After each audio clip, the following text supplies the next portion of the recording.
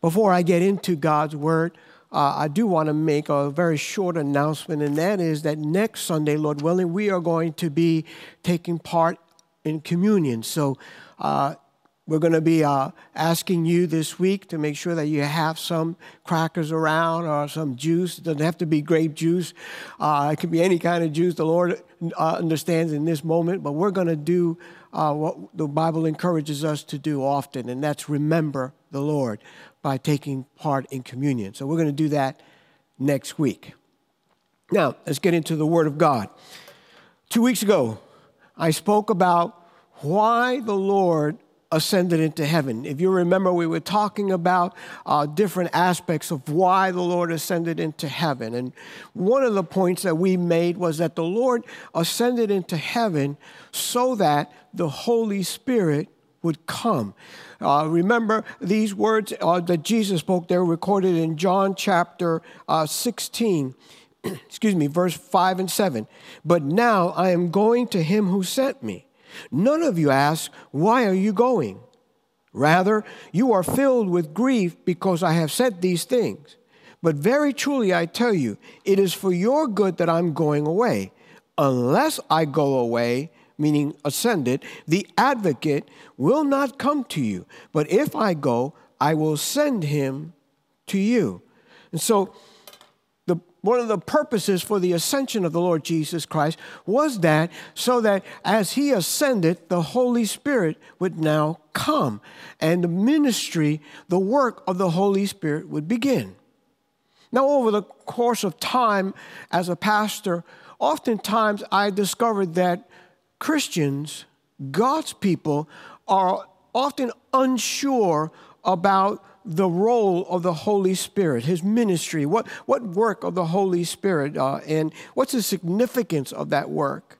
And so today, it's my desire to bring clarity regarding the Holy Spirit.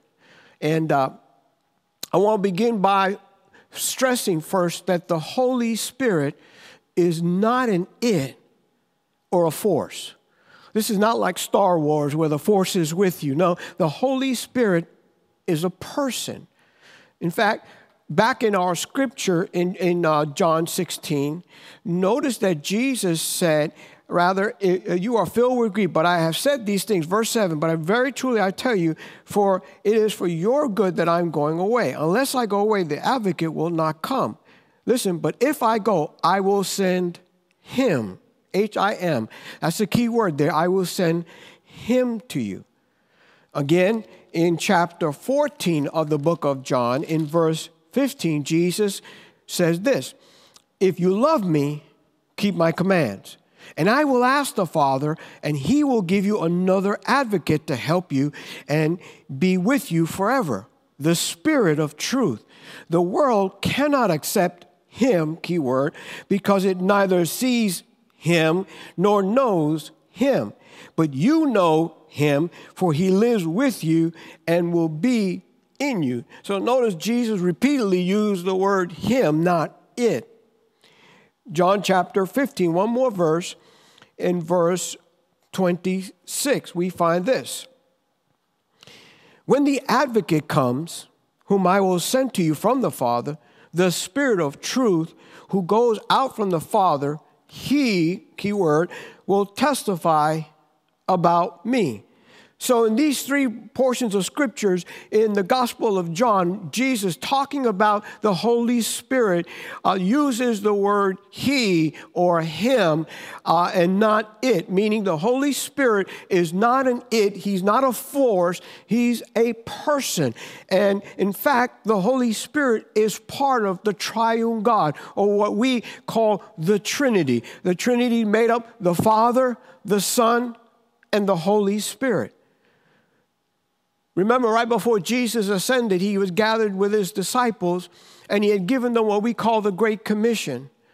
Well, in verse 19 of the 28th chapter of Matthew, Jesus said this, therefore go and make disciples of all nations, baptizing them in the name of the Father and of the Son and of the Holy Spirit. Baptize them in the name of the Father and of the Son, and of the Holy Spirit.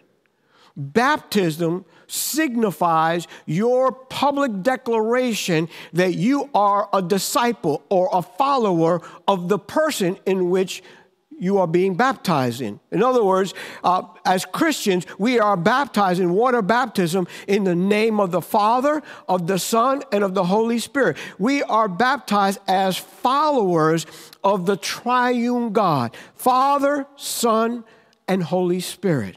All three separate personalities, individuals, and yet all three are one. Now, as part of the triune God, the Holy Spirit, like the Father and the Son, is omnipresent, which means he is everywhere all the time. We find in Psalm 139, verse 7, David said this, "Where can I go from your spirit? Where can I flee from your presence?" So notice David connected the two, God's presence with God's Spirit. The Holy Spirit here is associated with the very presence of the Lord. So he is a person, not an it. He's part of the triune God. And Jesus said, I have to go back to the Father so that he, the Holy Spirit, can come. And the purpose for which the Holy Spirit has come is what I want to focus in on now. In John chapter 16, reading in verse 13, "But when he, the Spirit of truth, comes," notice, "he will guide you into all truth. He will not speak on his own. He will speak only what he hears, and he will tell you what is yet to come. He will glorify me because it is from me that he will receive what he will make known to you. All that belongs to the Father is mine. That is why I said the Spirit will receive what the Father from me, what he will make known to you."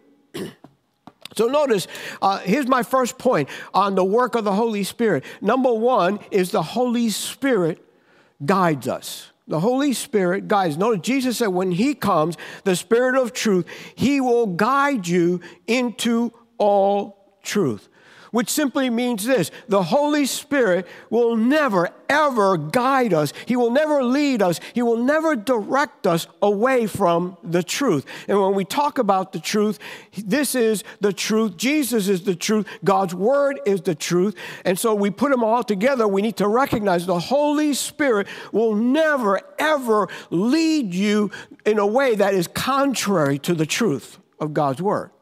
In other words, let's go back. When the Bible clearly outlines that the Lord accepts divorce only in the case of adultery. And so, or if you're married to an unbeliever and he wants to leave. So now, that's what the Bible teaches. That's the truth. That's not what this church believes. That's what the Bible indicates.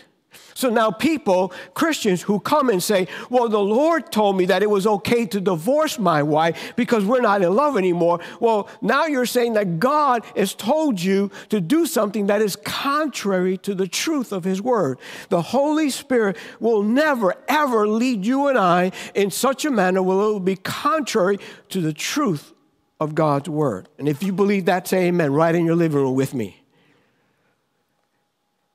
Now, as the people of God, the inner voice that we have is the voice of the Holy Spirit that guides us. Because notice, he will be in us. When we embrace Jesus Christ as our Lord and Savior, when we acknowledge we are sinful, when we acknowledge that we have no hope apart from our Savior, Jesus Christ, and we turn away from our sinful life and embrace Christ as our Savior, the Bible teaches us now in that moment there's a divine transaction that takes place where God removes your sin from you, and in place he imparts to you the Holy Spirit. He comes to take up residence in your spirit. And in the Holy Spirit in you is that inner voice that you hear now to lead and guide us. So, in other words, let me put it this way. When Christians say, God spoke to me, what they really mean is the Holy Spirit spoke to me. We're not conditioned to say it that way. We're so conditioned on saying that the Lord spoke to me about this and the Lord spoke to me about that. But the reality is, the truth is that when you hear God speaking, it's actually the voice of the Holy Spirit that dwells within you. It is His work, His ministry to guide the believer, to guide you and I into all the truth. And it's the Holy Spirit who speaks to us. Let me give you an example about how of that in operation in leadership in the church. In the book of Acts, in the 13th chapter, let me read the first 2 verses. Now the church at Antioch, there were prophets and teachers, Barnabas, Simeon, called Niger, Lucius of Cyrene, Manaen, who had been brought up with Herod the Tetrarch, and Saul. While they were worshiping the Lord and fasting, the Holy Spirit said, so notice it's the Spirit of God speaking. The Holy Spirit said, set apart for me Barnabas and Saul for the work to which I have called them. So you get the picture now. You've got all of these leaders in the church. They are praying. They are waiting upon God. They're fasting. They're seeking the face of God. And in that moment, the Holy Spirit spoke and gave them specific direction on what they're to do. Which tells us this is my second point. The Holy Spirit not only guides us, but He gives us revelation. That's the second point. The Holy Spirit gives us revelation. Let's look at now back at the Gospel of John in chapter 16. Look at verse 15. Jesus said, all that belongs to the Father is mine. That is why I said the Spirit will receive from me what He will make known to you. What He will make known to you. So notice the Trinity right there in action. Jesus said what belongs to the Father is also mine, and the Spirit makes that known to you or reveals that to you. So the Holy Spirit gives us revelation. Now, by revelation, here's what I'm talking about. Revelation is the Spirit of God making known to you what you in the natural could not have known. What you in the natural would not ordinarily understand, see, or comprehend. That's revelation. And it's the ministry, the work of the Holy Spirit that gives revelation. Those men that had been gathered there in the book of Acts praying, they did not see, they did not understand. There was no way that they could know that Barnabas and Saul were set apart for the work of missions. But as they prayed and saw God, the Spirit of the Lord revealed to them the path that He marked out for these 2 individuals in the church. When you look at Revelations, the last book of the Bible, in chapter 2 and 3, it records 7 letters that Jesus gave to 7 churches. And in each letter, Jesus concluded with this statement: he who has an ear to hear, let him hear what the Spirit says to the churches. He who has an ear to hear, let him hear what the Spirit says to the churches. Revelation, what the Spirit is revealing. Listen, when we hear God's word being taught, whether it's in the format of a class, now we're doing a lot of Zoom classes, which is great. We're being able to do that online. Or whether we hear the word of God being preached as you're hearing it right now. In either format, whether you're reading it at home in your private, quiet time, if you only read physically, you will never have transformation. You will never have spiritual transformation. You will never rise to the place of spiritual maturity. Right now, if you only are hearing me with your natural ears, that in and of itself will never produce divine transformation, spiritual growth.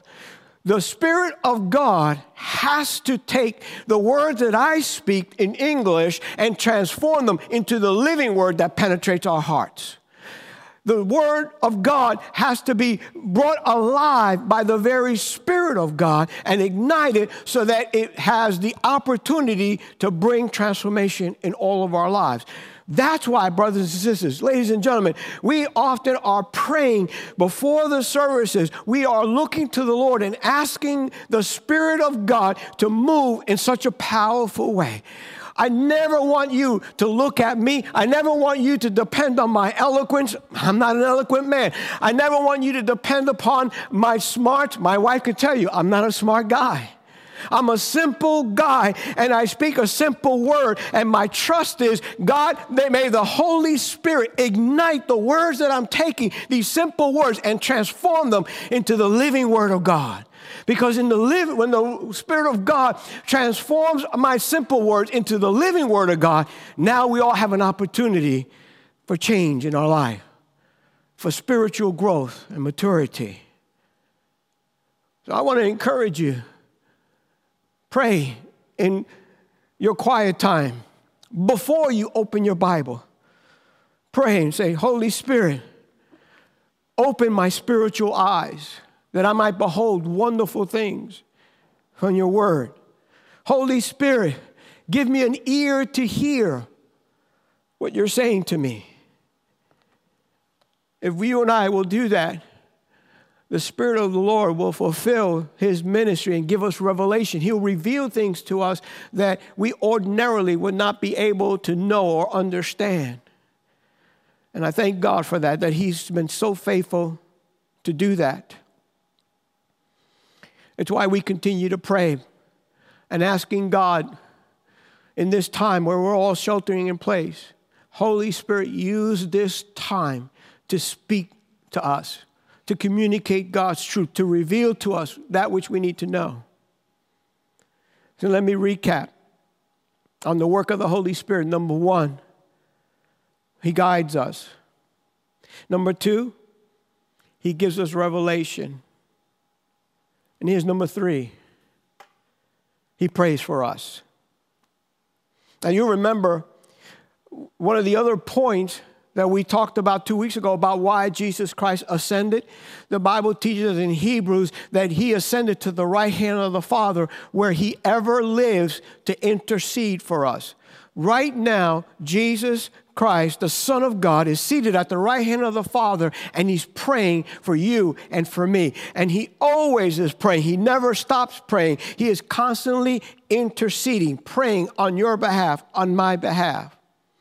Now, we also find in the scripture, notice in John chapter 14, I'm going to go back there to verse 16. Jesus said, and I will ask the Father, and he will give you another advocate to help you, and he will be with you forever.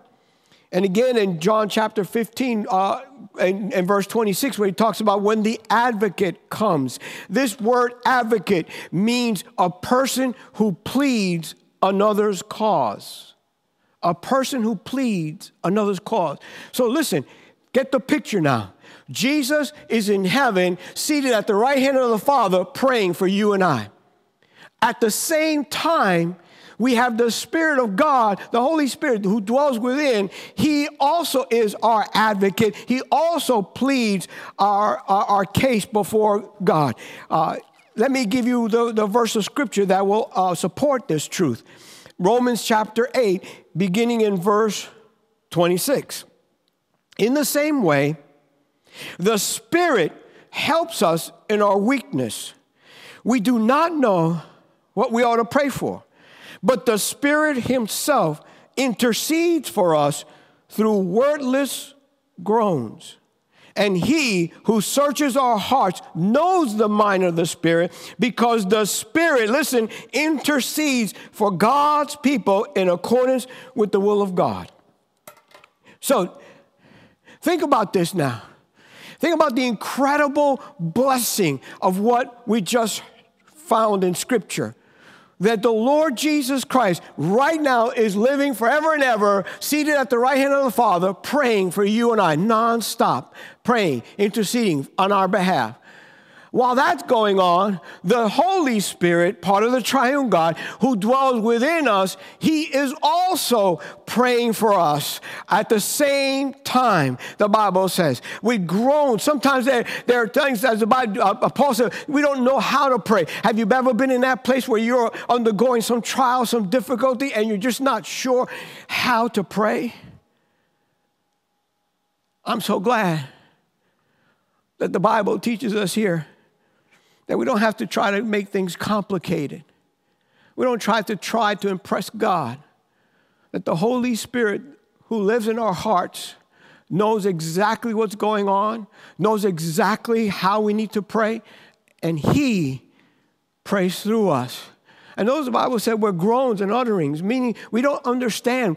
Sometimes a groan, why am I groaning, God? I just feel this thing coming in my heart, such a heaviness. The Holy Spirit is praying through you. You may not understand with your mind exactly what's going on, but spiritually, the Lord at the right hand of the Father is praying. The Holy Spirit who dwells within is praying. And we have these two together praying constantly for us. And remember the Lord's principle that he gave to the disciples. If ever two agree as touching anything, my Father will do it. What an incredible principle that is applied spiritually for you and I, where the two that are praying right now in agreement, in harmony with the will of the Father, is the Son and the Holy Spirit. Blessed be his wonderful name. Blessed be his wonderful name. The Holy Spirit prays for us when we don't know how to pray. Lastly, we have the Holy Spirit guides us. The Holy Spirit gives us revelation, reveals to us what we ordinarily would never know. The Holy Spirit prays for us. And here's the fourth point. The Holy Spirit empowers us. The Holy Spirit empowers us. Jesus, in Acts chapter 1, verse 8, told his disciples, but you will receive power when the Holy Spirit comes on you.